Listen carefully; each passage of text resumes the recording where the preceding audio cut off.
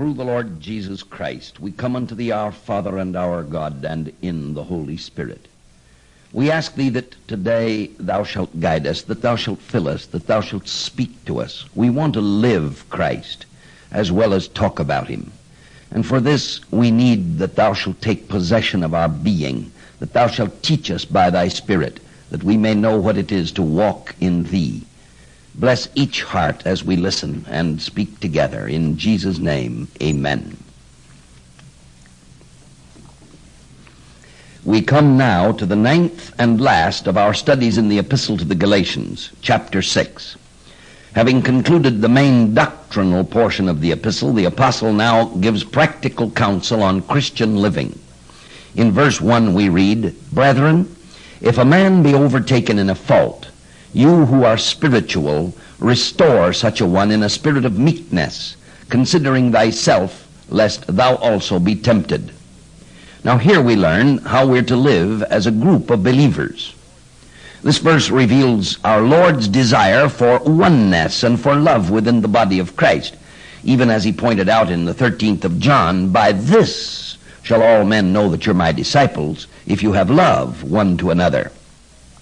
And in nothing is Christian love more evident than when it covers up sin in others, shields the guilty from the tongues of gossip, and lifts the one who has fallen, and helps restore him to a place of usefulness in the church. First, this passage shows that it is not abnormal for a true Christian to slip back into sin. Here is no condoning the sin. Here is no lawlessness. There is no antinomianism. The Bible nowhere teaches that a saved man may relax and need not concern himself about sin. Everywhere the opposite is taught. Nevertheless, the fact remains that sin does sometimes overtake the believer. And when such a situation arises, the brethren who are spiritual are to do everything possible to restore the sinning one. The Greek word translated restore was a medical term in classical times, a medical term for setting a bone when there had been a broken arm or leg, so that the fractured member could knit and be restored to complete usefulness. And this is what God himself does. For we read in the Psalms, "Make me to hear joy and gladness, so that the bones which thou hast broken may rejoice." The Lord invites the spiritual believer to participate in this divine process of bone setting. Sometimes, for reasons of pride, the members of a family will unite to protect the family reputation by paying back money that's stolen by one member.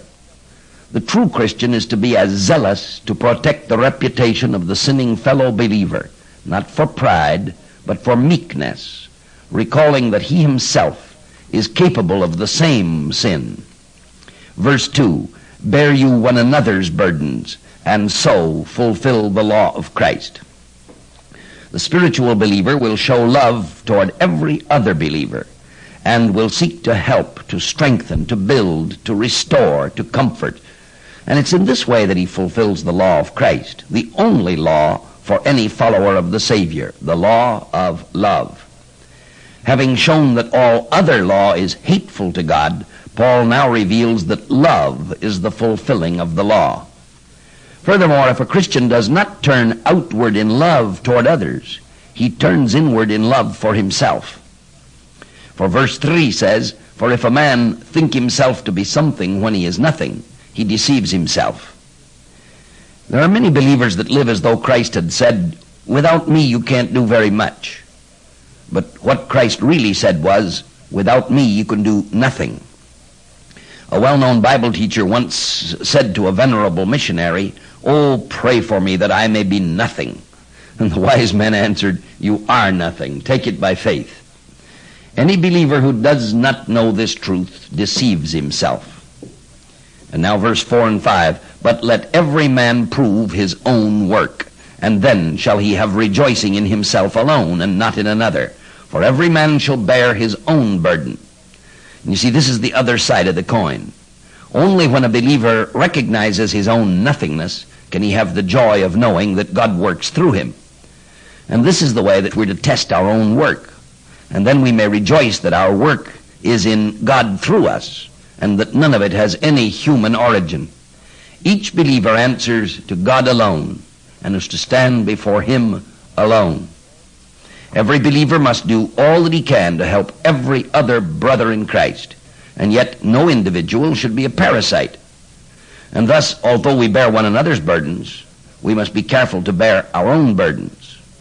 And yet one phase of the work of the whole body of Christ must have special consideration. One chosen by God to teach the gospel is to live by the gospel. In the Old Testament, contrary to popular belief, there were 13 tribes in Israel, for although Joseph was one of the 12 sons of Jacob, not he, but his 2 sons, Ephraim and Manasseh, became heads of tribes. There were 12 tribes that had title to land, but the 13th, Levi, had no land. Its portion was the Lord, and the Levites were his priests. Now, under the New Testament economy, although the elder or the minister is not a priest, he is nevertheless to receive his living expenses, as did the priests of the Old Testament era. And so we read in verse 6, "Let him that is taught in the word communicate, give, unto him that teacheth in all good things." Put very plainly, the congregation is to maintain the pastor-teacher. The old word communicate is better rendered share. Those who are taught in the Word of God are to share their material possessions with their teacher. The father of the late President Woodrow Wilson was pastor of a small Presbyterian church in Virginia, and he drove a beautifully groomed team of horses. One day he hitched them up in front of the general store, and as he turned to enter, he passed a group of men who eyed his patched trousers and worn, shiny coat. And one of the men said, "Preacher, your horses look better than you do." And Mr. Wilson replied, "I take care of my horses, and my congregation takes care of me." There are thousands of faithful ministers who serve their people devotedly and put in a 100-hour week for less compensation than that received by carpenters, plasterers, and electricians for a 35-hour week. This situation dishonors the Word of God. When we understand this, we shall not make the usual erroneous interpretation of verse 7, which is often taken to refer to loose living and high sinning. For the verse refers to the financial obligations of believers to support the cause of the Church of Christ. It says, "Be not deceived, God is not mocked, for whatsoever a man soweth, that shall he also reap. For he that soweth to his flesh shall of the flesh reap corruption, but he that soweth to the Spirit shall of the Spirit reap life everlasting. And let us not be weary in well-doing, for in due season we shall reap if we faint not. As we have therefore opportunity, let us do good unto all men, and especially to them who are of the household of faith." Now this does not refer to sowing wild oats, but this passage refers to how a Christian uses his money. If you want a text to show that the sowing of wild oats is followed by a harvest of thorns and briars, you must not use this paragraph as your authority. You may turn to Proverbs 22:8. "He that soweth iniquity shall reap vanity," or as the revision has it, "He who sows injustice shall reap calamity." Hosea says that those who sow the wind reap the whirlwind. But our text in Galatians 6 refers to offerings in the church collection and not to wild oats. "Whatsoever a man sows, that shall he also reap," means in the measure that a Christian gives money to spiritual causes, he shall reap blessing from God. The one who is taught in the Word is to share with the teacher in all material things. Do not be deceived. God is not mocked. For whatsoever a Christian plants when he spends his money, that shall he also reap. The believer who spends most of his money on himself reaps no more than the frittering rottenness that goes with selfish spending. Our text is the Holy Spirit's application of a passage from the Sermon on the Mount to the life of the believer. Spending money on things that are merely of the flesh brings no satisfaction. In fact, it's a divine principle that God makes all things unimportant in the eye of the Spirit. We look not at the things which are seen, but at the things which are not seen. Temporal things will all be left behind. What we send ahead will be on deposit for use in heaven. The distinction set forth here is that some people have their heaven in a bank and others have their bank in heaven. Moreover, the believer is not to sigh and moan when a cause is presented or another offering requested. They're not to say, oh, another collection. The Bible says we are not to be weary in well-doing, for in due season we shall reap if we do not lose heart. The principle set down here may require self-sacrifice, but it leads to complete satisfaction. And verse 10 has to do with priorities. What are you to give to first? And it says, as we therefore have opportunity, let us do good unto all men, especially to them who are of the household of faith. Now there are 1,000 good causes asking for every dollar that we can afford to give. How shall we decide among so many things? Church, radio broadcasts, Bible societies, Red Cross, community chest, cancer fund.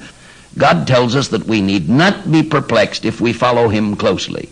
We love all the human race, and we are to be as open-handed for famine relief in India as for the local hospital.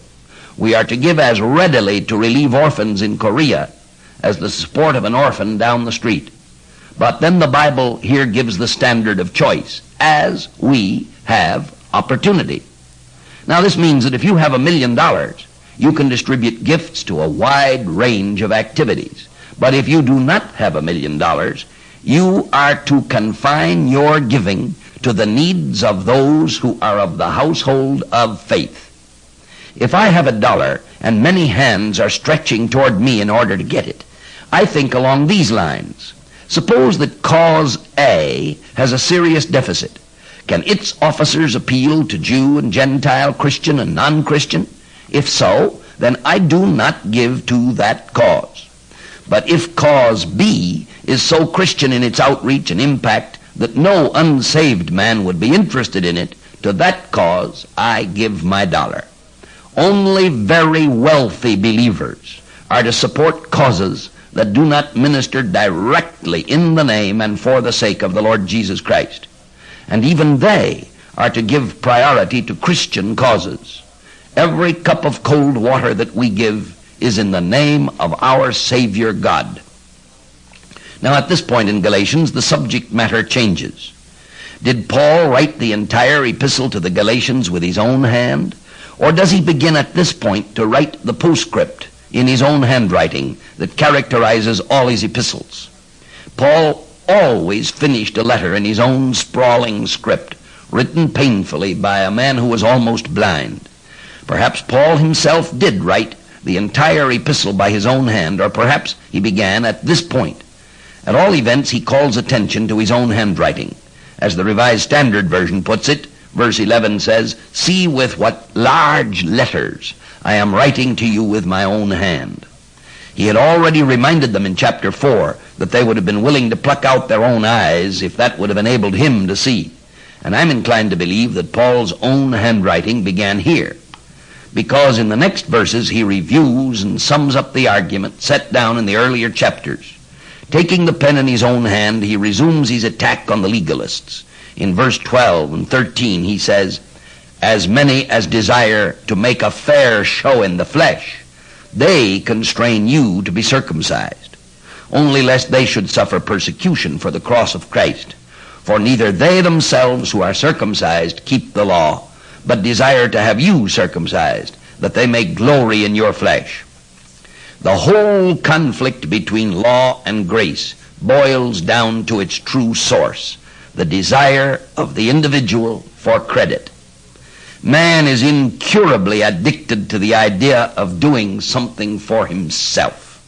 He wants to take credit for what God has done, to feel that he has a part in his own salvation, or that he is keeping himself saved. And all this is because he wants a good showing in the flesh. It certainly is not to the glory of God. And although the Galatians, Gentiles, had submitted to circumcision, they were not keeping the law. As it was then, so is it today. Entire denominations exalt law-keeping as a condition of salvation. Yet neither leaders nor followers have ever kept the law. Even though they themselves do not keep the law, the leaders of these groups desire to involve their followers with them in this dreadful business. The man who gains a convert to the idea that there is no salvation for those who have not been water baptized, has carved something out of the convert's soul and consumed it, fattening upon it to his own glory. The same is true of those who convince others that they must keep the seventh day or Sunday as a Sabbath, or bow to ecclesiastical authority. And Paul wanted none of this, because the Holy Spirit wants none of it. Now verse 14, "But God forbid that I should glory, save in the cross of our Lord Jesus Christ, by whom the world is crucified unto me, and I unto the world. For in Christ Jesus neither circumcision availeth anything, nor uncircumcision, but a new creation. He who knows the truth of grace alone must turn to Jesus Christ and give him all the glory." Christ on the cross, not the cross itself, but Christ in his act of immolation, redemption, expiation, propitiation, reconciliation, salvation. Christ created a state of death between the believer and the world. Because of Christ's death, the world, with its ravenous appetite for self, must condemn the true believer to death. And just as surely, because of Christ's death, the believer who has been raised with Christ to newness of life counts the world as dead, and himself as dead to the world. So in Christ Jesus, our life is not legalism or non-legalism, but the life of Christ within us. We have become partakers of the divine nature, and we must let God's life be our life. Paul is now about to pronounce his benediction, not the false benediction which calls down the blessing of God on saint and sinner alike, as though he were saying, "The grace of our Lord Jesus Christ be with you all, whether you're good or bad, saved or lost." But Paul's benediction is selective, dividing men into two groups, the saved and the lost, those who trust in Christ alone and those who do not trust him, or who trust in him plus something else. For he says, "And as many as walk according to this rule, peace be on them, and mercy, and upon the Israel of God." Now this verse contains the reason why I always ask God to give restlessness to those who have not been born again, and to those who are walking far from him, and to give peace to his yielded own. The blessings of God belong only to the people of God, those who by faith in Christ alone have become the spiritual children of Abraham. The epistle is finished. Paul has delivered his soul. It has been a terribly hard letter to write. It has caused deep pain, like the pain of a woman in travail. It has meant severe analysis of the Galatians and severe criticism of them because of their practices. These are the people whom he has loved. Could it be that they are tares instead of wheat? He thought they were founded in the truth. Is this a fact? And in verse 17 he says, "From henceforth let no man trouble me, for I bear in my body the marks of the Lord Jesus." Now Paul had a right to set himself over against these false teachers. He had stood for the truth. He had been stoned and beaten for his stand against legalism, and the scars were upon his body. He knew that he was in the right. His scars showed that he was willing to die for the truth of Christ alone. So in verse 18 he says, "Brethren, the grace of our Lord Jesus Christ be with your spirit. Amen." Paul's heart goes out to the Galatians in one last thought of love. Oh, how wonderful this is when we recall how sternly he spoke to them at the beginning. "I marvel that you are so soon removed from him that called you unto another gospel." This was his opening rebuke. And again, "O foolish Galatians, who hath bewitched you?"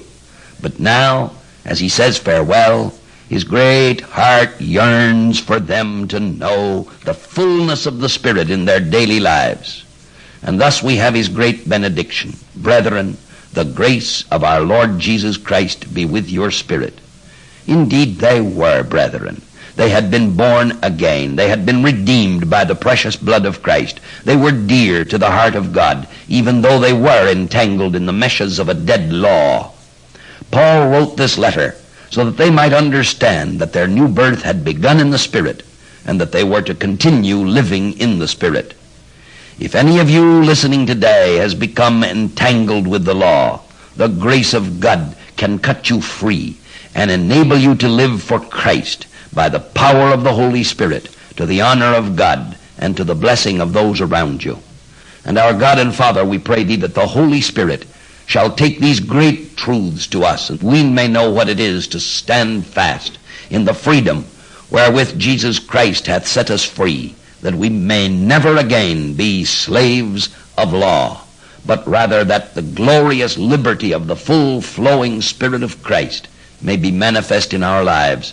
We ask it in the name and for the sake of our Lord Jesus Christ. Amen. Through the Lord Jesus Christ, we come unto thee, our Father and our God, and in the Holy Spirit. We thank and praise thee for the joy that thou dost give in our hearts. We rejoice that at this time we may turn aside from the ordinary tasks of life and may have a day of relaxation and rest in thee. We thank thee for thy fatherly care. We thank thee that thou art a God who smiles when thy children are pleased and who rejoices with our rejoicing. Make this day and season rich to our hearts, and we will give thee the praise through Jesus Christ our Lord. At this time, I want to read to you 3 verses out of the book of Nehemiah in chapter 12.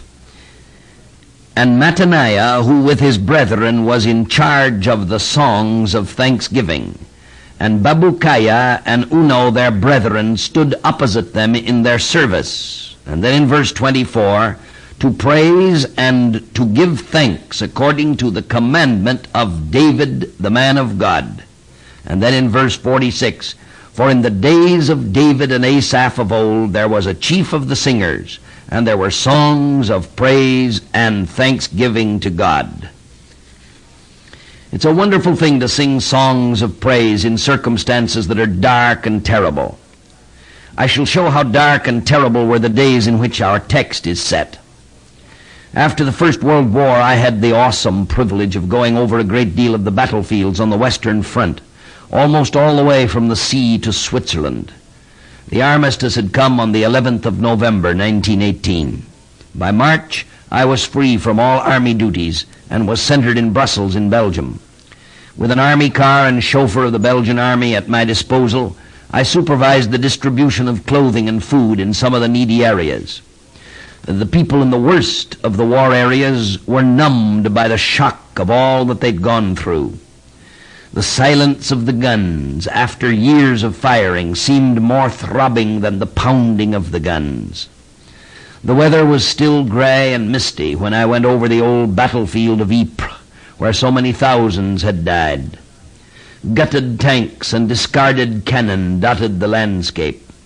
Barbed wire, hundreds of miles of it, was tangled and coiled to repel armies that would not come that way again for another generation.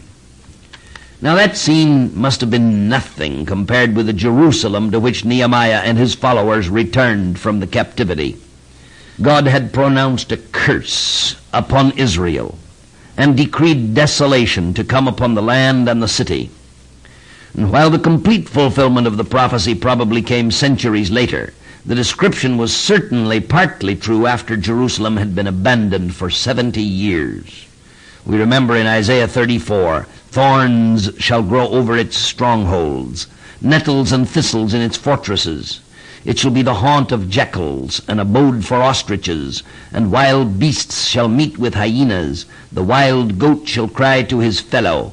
Yea, there shall the night hag alight, and find for herself a resting place. There shall the owl nest and lay and hatch, and gather her young in her shadow. Yea, there shall the kites be gathered, each one with her mate. Now, into that sort of wilderness, Nehemiah and his companions came back to build the city. In the face of every sort of opposition, the walls of the city were finished. There was a time of great rejoicing, and then the time came to dedicate the walls to the Lord. At this point in the narrative, we find a long list of participants. We read, Mattaniah with his brethren was in charge of the songs of thanksgiving. Opposite them stood another group in the service. It doesn't say what they did. May we smile at the story and wonder if those who could not carry a tune were separated into a distinct group? Oh, if you're tone deaf and if you mumble along in a discord of cacophony, don't be too concerned. Just be sure that your heart is sending forth the right harmony, and it doesn't really matter how it comes out of the mouth. For while the mouth may speak out of the abundance of the heart, revealing the things with which the heart is most truly concerned, the mouth can reveal by its singing the inward grace that is ours when the Holy Spirit bears witness with our spirit. Such a duet, God and I, singing together in the heart, that's heard and known all over heaven, and it can drown out the music of any angel choir. However, perhaps this passage indicates antiphonal singing. One group sang and the other group responded. It's interesting to note that the 24th verse states that this praise and giving of thanks was according to the commandment of David, the man of God. And this is why I entitled my subject today, The Command to Give Thanks. Nehemiah was restoring the order and worship as it had been in the days of Israel's greatness. When I began to meditate upon this passage, I was struck by the fact that something in David's Psalms is considered as a commandment. Is it possible to conceive of the Psalms as commandments as well as exhortations? With this in mind, let's go back to the Psalms and consider some of them as definite commands of God. Bless the Lord, O my soul. Thou shalt not kill. Thou shalt not covet. Make a joyful noise to the Lord. Thou shalt not commit adultery. Give ear, O my people, to my teaching. Honor thy father and thy mother. Sing unto the Lord a new song. Thou shalt have no other gods before me. O give thanks to the Lord and call upon his name. Thou shalt not make unto thee any graven image. Praise the Lord, O my soul. Thou shalt not steal. But is it possible to consider these all as commandments? And the more closely I looked at these Psalms, the more I saw that they are in the imperative mood and that they are explicit commandments. And after I had found here in our text in the book of Nehemiah that they, at that time, considered the instructions to praise and thank God as a definite commandment, then I discovered that this is also stated explicitly in the Psalms themselves. Listen, Psalm 81. Sing aloud to God our strength. Shout for joy to the God of Jacob. Raise a song. Sound the timbrel, the sweet lyre with the harp. Blow the trumpet at the new moon, at the full moon, on our feast day. For it is a statute for Israel, an ordinance of the God of Jacob. He made it a decree in Joseph when he went out over the land or against the land of Egypt. Now there it's flatly stated 3 times that it's a commandment, a statute, an ordinance, a decree. Now at first it may seem to be an astonishing thing that so many of these great calls to worship, to praise, and to thanksgiving that are found in the Psalms are presented as commandments. But as we look more closely, our amazement disappears, and we understand that because he is our heavenly Father, he's bound to teach us spiritual politeness. For that is exactly what thanksgiving is, spiritual politeness. Is there one of us that did not hear 1,000 times in our earliest youth, say thank you, say thank you? Why did we hear it 1,000 times? Simply because 999 times were not quite enough. At the outset of our lives, we are no more grateful to God than a child is to his parents. Oh, there may be those who wish to exercise discipline in a modern way and not ask the child to say thank you until he truly feels it from the heart. Well, if any such system of child education is followed, the child will grow up to be a rude and boorish ingrate. A child can never know gratitude until long, long after he has learned the simple politeness of thanksgiving. Let me go to the dictionary to show the difference between thanksgiving and gratitude. One reference book distinguishes between the two ideas in this simple way. Thankfulness is defined as the outward expression of gratitude, while gratitude is defined as a feeling of appreciation for favors shown. Now, with this distinction in mind, we can understand that a parent has to teach a child thankfulness in order that the child may grow to be truly grateful. Every generation of parents has to fight the battle of ingratitude with the Adamic nature of their children. As the years go by, and as the children gain more experience from life, then they begin to appreciate all the sacrifices that were made for them. And their love and their gratitude towards their parents increases, provided they're not completely corroded by a warped self-interest. I know the case of a daughter who had all the outward forms of gentility and good breeding, but was extremely ungrateful to her mother. However, after the daughter married and had children of her own, she understood her mother's love and wrote her a wonderful letter expressing her love and her deep appreciation for all that had been done for her. Now, I believe that we are God's dear children and that He loves us and that He wants us to be polite, but much more. He wants us to be grateful with full hearts. It's necessary for Him to train us, and this is why His people are commanded to recognize all that He is and all that He has done for them. For the history of Israel, as we find it in the Old Testament and in the Psalms, is a history of a small child who has been taught every lesson, but still insists on having his own way. These lessons were taught by God at the Red Sea when the children of Israel passed out of Egypt. But they were not learned there, even though God taught them. The people sang with their lips, but they did not sing with their hearts. God says, "You sing with your lips, but your hearts are far from me." And this is set forth in the New Testament as God describes it in 1 Corinthians 10. "I would not have you to be ignorant, brethren, that our fathers were all under the cloud of God's glory, and all passed through the sea, and all were baptized into Moses in the cloud and in the sea." That is, they changed from antagonism to obedience. "And all ate the same supernatural food, and all drank the same supernatural drink. For they drank from the supernatural rock which followed them, and the rock was Christ." And then we read, "Nevertheless, with most of them, God was not pleased, for they were overthrown in the wilderness." And the passage then continues, "Now these things are warnings for us, not to desire evil as they did." Then there follows a list of evils which the children of Israel committed. I pass over them all except the one that is pertinent to our theme.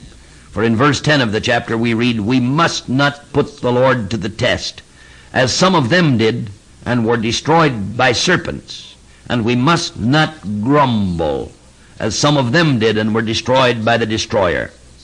Grumbling, that's the opposite of praise and thanksgiving. And this is why God had to judge His people so frequently. They took everything from Him, and they were not thankful. They honored Him with their lips, but their hearts were far from Him. Those who were outside the covenant had gone the full road of lack of gratitude, lack of thankfulness, all the way to abandonment by God. And this is why God had ultimately left them. We read in the first chapter of Romans, "Although they knew God, they did not honor Him as God or give thanks to Him, but they became futile in their thinking, and their senseless minds were darkened." And following this, we read 3 times that God gave them up. But we today, we are His people. We are the sheep of His pasture. Shall we not hear Him as He commands us? He's told us that His commandments are not grievous. And He knows that when we praise Him and thank Him, we're beginning to understand Him a little more. And that this will increase our love for Him and make it possible for Him to do still more for us. It's necessary that we understand this, because our lives are lived in such a hurry that we do not take time to think of Him and to meditate upon His goodness, so that our hearts may be drawn to Him. As I study the Bible and prepare radio messages and Bible expositions, it's possible to become so engrossed in the mechanics of the work that the Lord is not quite in first place. It's necessary to make rules with one's own heart, lest the process deteriorate to this slightly less than the best. And so when the last line on any given sheet of paper has been written and the time comes to adjust the carbon copy to the next sheet, then it is time to stop and refresh my soul. Have I worshipped as I should during the last 30 lines of typing? Have I stopped to magnify the Lord when He has given me some thought about His wonder and His majesty? Sometimes I get hungry and I buzz our interphone to ask for an apple or a sandwich. And sometimes I find my heart running slightly dry and I have to stop and I have to say, my heart and my flesh cry out for the living God. And now I know that if these periods of dryness come to me, and if I find it necessary while studying the Bible to cry out for freshness from the living God, it is likewise urgent for you to line your path with moments of reminder to turn your heart to Him in true praise and gratitude. If you're a surgeon facing a long operation, have a procedure of the Spirit established alongside your procedure of operation. Before the incision, there can be the simple cry, "O Lord, give me wisdom and skill."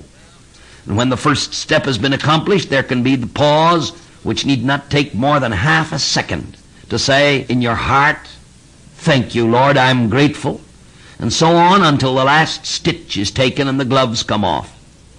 Or if you're selling something or writing letters for an impatient boss, or taking care of the children, or doing some other normal act of the daily routine, fit your day with resting places where you can obey the command of God and be thankful.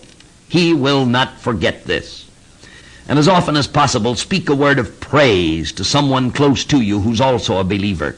Because we read in the 3rd chapter of Malachi, "Then those who feared the Lord spoke with one another. The Lord heeded and heard them, and a book of remembrance was written before Him of those who feared the Lord and thought on His name. They shall be mine, says the Lord of hosts, my special possession on the day when I act, and I will spare them as a man spares his son who serves him." Why is it that David was said in the Bible to be a man after God's own heart? He was guilty of adultery and murder and many other grievous sins. But I believe the reason was that David, more than any man in the Bible, abounded with praise and thanksgiving. In all his yielded moments, his heart was panting after God as a deer in a dry place pants for the water brooks. And when he was out of the will of God, he came back and repented and praised God. The bones that had been broken were caused to rejoice, as he says in the 51st Psalm. The New Testament Christian can still pray in David's own language. The writer of An Estimate of David in the International Standard Bible Encyclopedia has put together a prayer composed of verses out of the Psalms. How certain it is that our hearts can echo this down in the 20th century. O Lord, our Lord, how excellent is thy name in all the earth. We call upon our souls and all that is within us to bless his holy name. The lines have fallen unto us in pleasant places. The Lord hath not dealt with us after our sins, nor rewarded us after our iniquities. Against thee, thee only, have I sinned and done that which is evil in thy sight. Have mercy upon us, O God, according to thy loving kindness, according to the multitude of thy tender mercies. Blot out our transgressions. Create also in us clean hearts, O Lord, and renew right spirits within us. And now, Lord, what wait we for? Our hope is in thee. With thee is the fountain of life. In thy light we shall see light. Lift thou up the light of thy countenance upon us. We commit our way to thee. We cast our burdens upon thee. Keep us as the apple of thine eye. Hide us under the shadow of thy wings. Make us to know our end and the measure of our days, what it is, so that we may know how frail we are. Into thine hand we commend our spirits. Redeem us, O thou God of truth. Blessed be the Lord God, the God of Israel, who only doeth wondrous things, and blessed be his glorious name forever. And let the whole earth be filled with his glory. Amen and amen. Now there are 20 sentences taken from 20 different Psalms, and all put together, but can't you and I pray that prayer every day? But you see, we who live since the New Testament have much more than the Psalms to lift our hearts in praise. There is the Song of Moses, but there is also the Song of the Lamb. We leaf through the hymn books and we find many such wonders of praise. Way back in the 16th century, before 1593, William Keith had written, "All people that on earth do dwell, sing to the Lord with cheerful voice. Him serve with mirth, his praise forth tell. Come ye before him and rejoice." And by 100 years later, at the end of the 17th century, Isaac Watts wrote, "We'll crowd thy gates with thankful songs, high as the heavens our voices raise, and earth with her 10,000 tongues shall fill thy courts with sounding praise." Then 100 years later, in the 18th century, Charles Wesley wrote, "Oh, for 1,000 tongues to sing my great Redeemer's praise, the glories of my God and King, the triumphs of his grace. My gracious Master and my God, assist me to proclaim, to spread through all the earth abroad the honors of thy name." And then about 150 years ago, in the first half of the 19th century, Reginald Heber gave us this, "Holy, holy, holy, Lord God Almighty, early in the morning our songs shall rise to thee. Holy, holy, holy, merciful and mighty, God in three persons, blessed Trinity. Holy, holy, holy, all the saints adore thee, casting down their golden crowns around the glassy sea. Cherubim and seraphim falling down before thee, who wert and art, and evermore shalt be." Then, less than 100 years ago, in the last half of the 19th century, an anonymous German wrote a hymn in German, Beim frühen Morgenlicht, which has been translated as we know it, "When morning gilds the skies, my heart awaking cries, may Jesus Christ be praised. Alike at work and prayer to Jesus I repair, may Jesus Christ be praised. Let earth's wide circle round in joyful notes resound, may Jesus Christ be praised. Let air and sea and sky from depth to height reply, may Jesus Christ be praised." Now coming closer, in the first half of our own 20th century, one of the few hymns that has permanent value is a great hymn of praise. "Great is thy faithfulness, O God my Father. There is no shadow of turning with thee. Thou changest not. Thy compassions they fail not. As thou hast been, thou forever wilt be. Great is thy faithfulness, great is thy faithfulness. Morning by morning new mercies I see. All I have needed, thine hand hast provided. Great is thy faithfulness, Lord, unto me." Now, here we are in the last half of the 20th century, and the hymn of praise of our half of the century has not yet emerged. The one that is most sung is Swedish and is more than 100 years old, with a translation that has been popularized throughout the world. "Then sings my soul, my Savior God, to thee, how great thou art, how great thou art." But today, we cannot write the hymn of praise that shall mark the last half of this century, but we can furnish the orchestra hall of our hearts, the academy of music of our souls, where the Holy Spirit can lift the song beyond all knowing.